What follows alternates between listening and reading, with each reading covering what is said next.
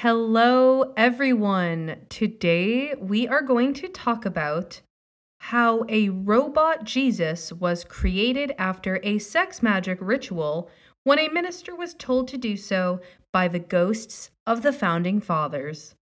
Yep, you heard it here, folks. You all asked for some odd occult history, and boy, have we got it for you today. And as a reminder, if you don't already know, and as a welcome if you are new, hi, my name's Kate, and this is the New England Gothic. I don't have a ton of chit chat or anything before we just dive right into this story, but really quick, I just want to thank you all so much. As of right now, we are only 20 plays away from 1,000 listens, which was my first goal. I could seriously cry. I just appreciate you all so much, and I'll save my love and blubbering for how much I love you all. I'll save it till the end. So let's talk about this story. Like I said, we've got robot Jesus, we've got sex magic, we've got spiritualism, we've got a minister, we've got angry mobs, we've got ghosts of the founding fathers. But in researching this tale that I found recently in a book that I am reading, I realized that the main character is a super cool guy. Finn, really?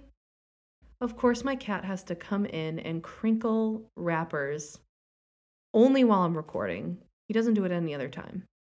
So, like I said, I'm researching this story. I find out this guy was super cool, like a feminist, abolitionist, prison reformer. He was awesome.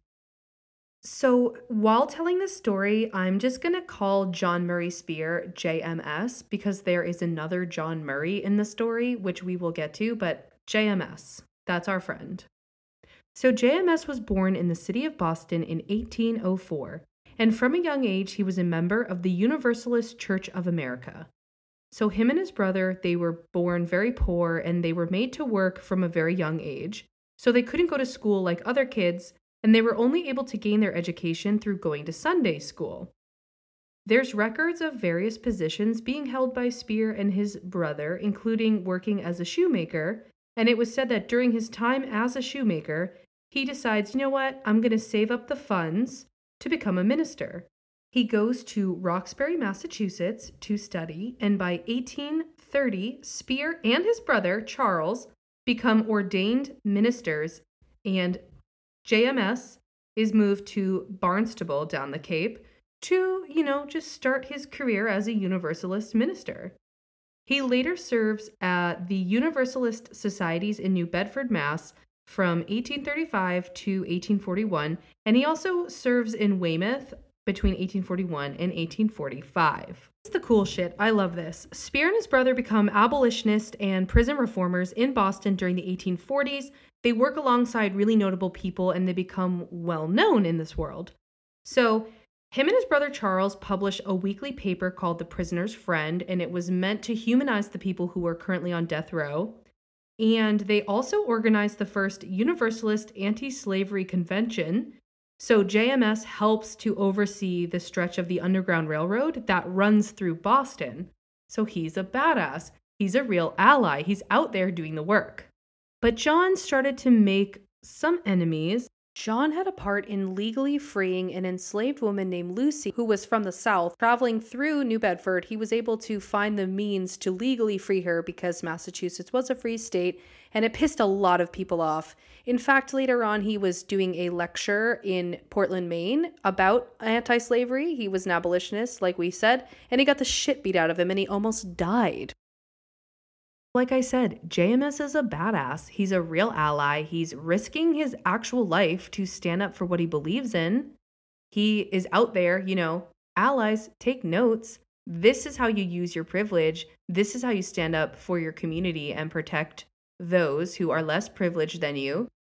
He said it is their duty as Universalists to fight any form of oppression. All oppression is just done. So even before he moves on, which we will talk about later, to the spiritualism movement, which was known to be full of progressive socialists, feminists, he's like been this badass guy with these awesome, super advanced views for the time since the beginning. So he's cool. We like him. So JMS does eventually realize that the church is actively kind of holding him back from his full potential as an activist. So he also, makes some enemies. He has to step down from certain positions because of the controversy he creates. So he leaves the Universalist church. And eventually, he finds his way into the now booming at the time spiritualism movement. So many early participants in spiritualism, like I said, were radicals. They were others who were involved in the mid 19th century reform movements. These reformers, like JMS, were uncomfortable with big churches who weren't doing anything to fight slavery and even less for women's rights. So they all kind of just, flocked together to spiritualism. A lot of really, well known great minds of the time were known to be spiritualists. Also, I'm going to talk a little bit about spiritualism. It's very interesting to me. Spiritualism has also been said to be really like the forefront of the feminist movement in America. It gave women a voice at a time when, women couldn't have jobs. Women were kind of famous in leading the spiritualist movement as mediums. And, we've got the Fox sisters and all of that. I love this subject. It's so interesting. Maybe I will cover it on another story, but just a quick recap of spiritualism for those who are not familiar. At this point, it's like the 1830s, 40s, 50s. That's what we're dealing with. It's a movement based on the belief that departed souls, people who have died, can interact with the living. Spiritualists seek to make contact with the dead, usually through a medium, seances, trance work, etc., etc. And the spiritualist movement is also known to be a catalyst for other various physical embodiments of paranormal phenomenon. Think ectoplasm or, table tipping, wrappings, all that type of stuff. So communicating with the dead obviously is not a new concept, but modern spiritualists did point to ancient accounts of spirit contact in the Bible, specifically the visit of Saul, the king of Israel, to the so-called witch of Endor, etc. That was kind of, a lot of them were coming from Christianity, and they said, no, it's cool. There's spiritualism in the Bible, okay? We've always been communicating with the dead. So here's the part in the story where JMS officially becomes a spiritualist, and the story is about to get way spookier, way cooler, way more mystical. So do you remember when JMS gets beaten almost to death by an angry mob? Well, during that time, he is nursed back to health by a friend named Oliver Dennett. But shortly after JMS recovers, Dennett dies. But right after he dies, JMS would start automatic writing, which is, when the hand just starts writing on its own with a mind of its own. And supposedly, these were messages from the spirit world sent to him by his dear old friend Dennett. Was this possibly brain damage from being beaten to a pulp by an angry mob?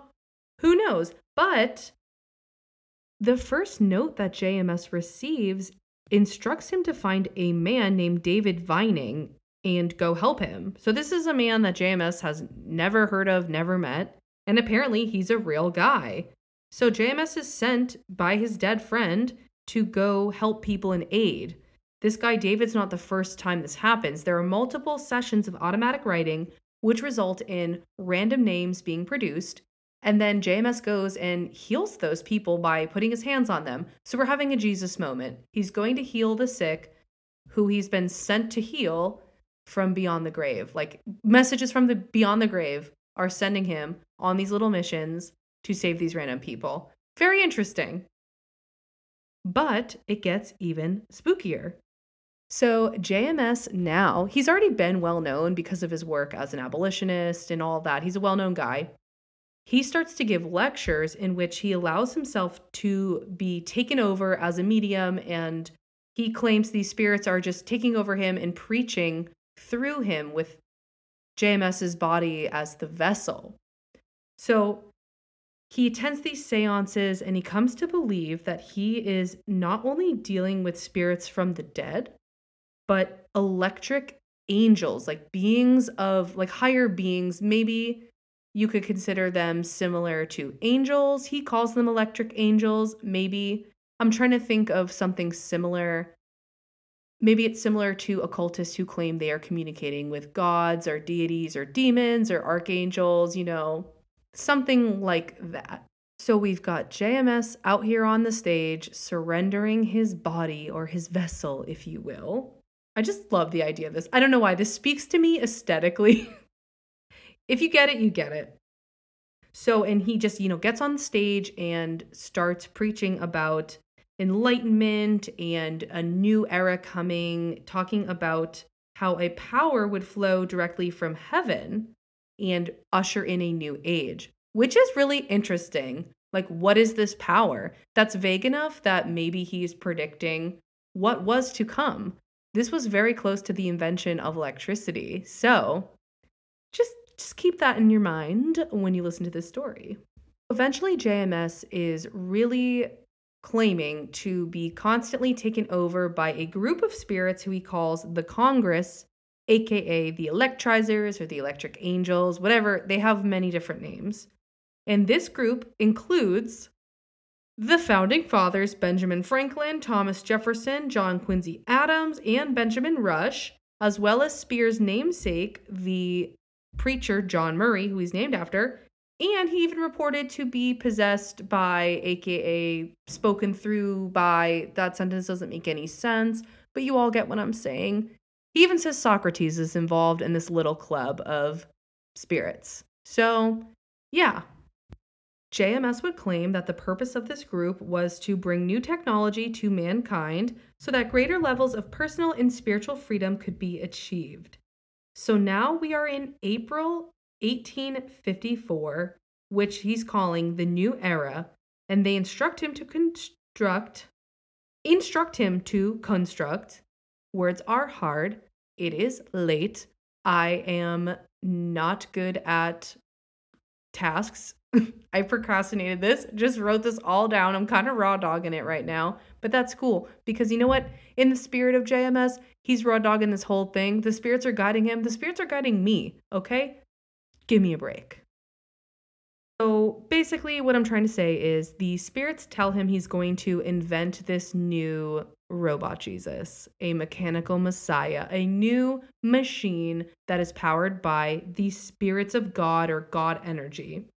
So they're calling it a, quote, new motor that would be self-generative, perpetual motion. It would draw upon the magnetic energy of life and nature, and it would act like a human body and a living organism. The machine was to be built at High Rock near Lynn, Massachusetts, which was a hub of spiritualism at the time, which is super interesting too because I've had very many chaotic times in Lynn, Massachusetts. Never once have I driven through Lynn and said, this feels like the hub of spiritualism. No, but at the time it was. So this machine was to be built of zinc and copper, and it cost at the time $2,000. I have not looked up what that is today. You know what? I'm going to pause and I'm going to look it up. Holy shit. That is equivalent to raising $72,000. Okay, so this guy has got a good Kickstarter going on. So he gets it funded, they crowdsource it, and he goes to build.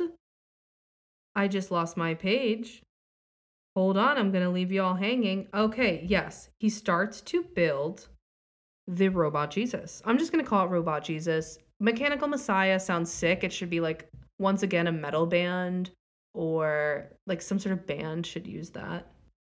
With no blueprints, just vibes, just like me, vibes from the spirit guides. I'm just kidding. He works on this creation for 9 months. He's said to be going into a trance-like state and letting the spirits take over him while he works. So as the months pass, word of this wondrous Jesus machine is getting out there, and the newspapers are following. He's a well-known guy. Apparently he raised a fuck ton of money for this, so people want to know what's going on. He promises that this device would be heaven's greatest gift to man, a kind of Christ-like telephone from which we might speak to God, or at the very least, it would provide unlimited power to move the world into a new, more perfect state. At the end of 9 months of construction, JMS and a new Mary are, they plan to ritualistically birth the machine. So this is where the sex magic comes in. But who is this new Mary going to be? So, mind you, this entire time, JMS has been married. He got married when he first started his career as a minister in Barnstable, but we don't know anything about his wife. I can't even find her name.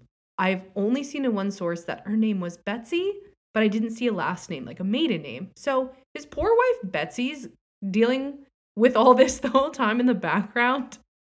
I did hear in one source that he had a ton of kids. Don't have a specific number, just a ton of kids. So imagine you have all these kids and they're like, "Where's dad?" And you have to say, "Oh, not now, sweetie. He is immaculately conceiving a new robot messiah with a mystery woman." I don't know, it just feels like a weird vibe. Anywho, so who's this new Mary going to be? How are they going to pick their new Mary? The newspapers helped JMS search for his new Mary, and they settled on a woman named Samantha Mettler, who was the wife of a Boston doctor and who also happened to be a medium. So just like worked out, she's down. So she's discovered and is brought into the chambers. So I love the imagery here. Just put on your thinking cap while you're listening. Really try and imagine this scene. I'm going to try and paint it for you as best as I can. JMS wearing a suit of gemstones and metal strips because, that supposedly boosts psychic energy. He's wearing a gemstone suit and he enters a deep trance to create a psychic umbilical link to the creation. So then the next morning at 10 o'clock sharp, Mrs. Mettler is brought into the chamber as well with the machine, and she goes into her own trance. And this is witnessed by many people, but soon she is said to experience all the symptoms of labor. It was as if she was undergoing the full gestation of a child, all 9 months, within the matter of hours. And then the mechanism, which was designed to, absorb all of her feminine energy. We've got the masculine energy from JMS in his gem suit. Now we have New Mary's feminine energy. They're trying to combine some like alchemical concepts here with the zinc and copper. As she is moving and writhing in pain and in labor with her mechanical spirit child, witnesses observe something extraordinary. As reported that evening in the Boston's New Era newspaper, quote, "The thing moves." That day in Lynn, Massachusetts, the world was changed. A thing made of zinc and copper and magnets and metals and chemicals and spirit energy and sexy dancing, I don't know. It begins to move. It pulsates like a heart. Robot Jesus lives. Or does it? The machine never moves again. Sorry to break it to you. And it was concluded that the spirits were actually just conducting experiments at JMS's expense. A few months later, the machine, I'm just calling it the machine now, its appeal has died for me. It's no longer the mechanical messiah. It's just the machine. The machine is moved to another location where it is destroyed by an angry mob. Womp womp. However, though, I just want to note, because witnesses did claim that for a moment it did move, and for those curious about why it potentially could have moved, let's leave the spirit world for a moment and talk about some science. Which, I'm not trying to shit on the spirit world. I love this stuff. Obviously, this is why I have this podcast. I'm very open-minded. I'm an open-minded skeptic, but I always like to go through the channels of facts and science and history and sources and real tangible evidence first before we go into, maybe it was just powered by the ghost of Ben Franklin. Because reality is sometimes even cooler and spookier than the ghostly explanation. But let's note, I keep whacking my microphone. I'm so sorry. Currently experimenting with different microphone setups, and I keep buying new accessories to do this. So if the sound sucks for this one, too bad, because it's really late and I need to release this tomorrow. So snooze you lose. Me, I'm the one losing. Okay, so note. Okay, so this is happening in the 1850s, right? How could this mechanical Jesus have moved if it did? In Vermont in 1834, not many years before all this, a man named Thomas Davenport invented the first battery-powered electric motor to power a small I think it was a printing press or a newspaper press. So JMS probably heard of Davenport's achievement, but just didn't understand the forces involved. Like I said, electricity seems like this really foreign, magical, mystical thing at the time. It felt like maybe spiritual forces, unseen hand of God, they can't conceptualize electricity the way we do today. So perhaps JMS was, kind of thinking something similar to a battery or electricity. Maybe he could feel that change coming, knowing that someday electricity would change the world and battery power would change the world. And it's also, it could have been nothing more than all these metals reacting to each other and creating like a magnetic force or something, But yeah, also, not to mention, isn't there a mysterious artifact somewhere I definitely saw on a YouTube compilation at 4 in the morning of a battery, like an ancient battery that they can't explain, that was just some technology lost at some point, right? I don't know. We're losing it, folks. It's 7:30, my bedtime's 9 o'clock. I gotta get the steam going. Okay, so that's kind of the end of the Mechanical Messiah Robot Jesus era for JMS. But he continues to stay in the world of spiritualism until about a decade before his death. I want to read you a quote from his business cards because they're just, I don't know, I just love it. John Murray Spear. Guided and assisted by beneficent spirit intelligences, Mr. Spear will examine and prescribe for disease of body and mind, will delineate the character of persons when present or by letter, and indicate their future as impressions are given to him, will sketch the special capacities of a young person's, applications to lecture or hold conversations on spiritualism will be welcomed. I don't know how they fit all that on one business card, but they did. A few years after Robot Jesus, sorry, I just love saying that, I don't know why. So a few years after the Mechanical Messiah debacle, it is now 1857 and he becomes even more controversial at the time. The spirits speaking through him, as always, begin to urge free love as a way to regenerate society. So he's kind of basically putting out the idea of early, like what we probably consider being poly today. He's putting that idea out there and people are freaking out. So his new program would also replace the institutional sanction of marriage with sexual relations governed entirely by mutual desire and love. What a concept. Imagine two consenting people or more, just people consenting to doing whatever they want to do sexually. Crazy. What a concept. This, out of everything he did, this was the most controversial. It's so crazy to me. So he also was pro-birth control, and even the women's rights activists were like, whoa, whoa, whoa, buddy. Like, we just want to vote and have a say in owning property. We don't want any birth control or reproductive freedom. What the fuck are you talking about? So people are freaking out. He even talks about women having control over having relations with their own husbands. Why is that a crazy concept? I can't believe how new of a concept consent is. But anyway, that's a rant for another day. These ideas were considered so radical that even the spiritualists were like, no, dude, you're too progressive for us. So eventually his, free love movement does coincide with the breakup of his marriage from his wife that we know nothing about, which is sad. I want to know the woman in the background of this whole thing. He was married for over 30 years. And he begins an extramarital relationship with a women's rights activist, Caroline Hinckley, and they have a son together in 1859. And this was a huge scandal.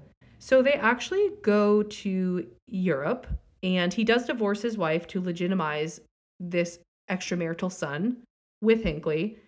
And yeah, so they live and tour in England between 1863 and 1869. They give lectures, they hold seances, and they do their healing performances together. But they were not really stoked on the British spiritualists who didn't really care about politics. They weren't as interested in activism as American spiritualists. By 1872, JMS claims to have received one final message from the Association of the Electrizers that urge him to retire from his position as a spiritualist minister. And he does, and not much is known about his life after that, and he dies in 1887 in the city of Philadelphia. And that is the story of John Murray Spear and the robot Jesus that was told to him by the ghosts of the founding fathers. Yeah, right? Doesn't that it sounds like somebody put up a dartboard and said, let's make the wildest historical event. And they just put like random characters on it and they just threw darts, and that's what stuck. So obviously, this was a lighthearted story. Last week's Jolly Jane was very heavy hitter of a story, really dark. So I wanted to do something lighter. That's why, I think it's fun actually to have the listeners and followers vote on what they want to hear. I'm not going to promise that I'm going to do that every week, but it's fun. I'll do it here and there. I liked the idea that, you all kind of picked this. And like I said earlier, we are so close to 1,000 listens. We're really growing over here. I don't really have much else for you all this week. I became an aunt this weekend. So everybody put a congratulations out there to my brother and his wife. I was always meant to be the weird, crazy, wacky, witchy aunt, and now I am.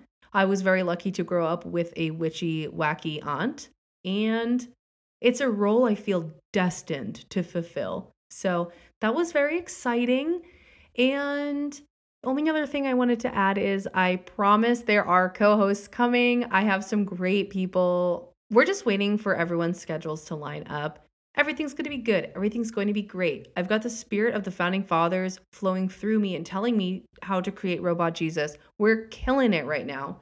So as always, this is the New England Gothic. I'm on Instagram, the New England Gothic. You can email me, thenewenglandgothic@gmail.com. Send me a listener lore. If you have a spooky tale, it does not matter from where it is. I want to hear it. Send it in and we'll read it on the air. What else? I'm on TikTok as Creepy Caitlin. That is Creepy Caitlin, Caitlin. And I love you all so much. Like I have said a million times, if you just want to give me 5 stars, it takes 3 seconds. It helps the podcast so much. It's an algorithm thing. I don't know how it works. Even better, write a review. Even better than that, share it with your friends. Even better than that, I don't know, send me $100. Just kidding. Unless. No, I'm kidding. Anyway, thank you all for listening. Hopefully by the time you hear this, we will have reached our first goal of 1,000 plays. And we are on to the next goal of 5,000? Yeah, I think 5,000 is a good goal. Yeah, we're going to aim for 5,000 next. And I hope everybody has a wonderful week. Again, my name is Kate Ford, and this is the New England Gothic.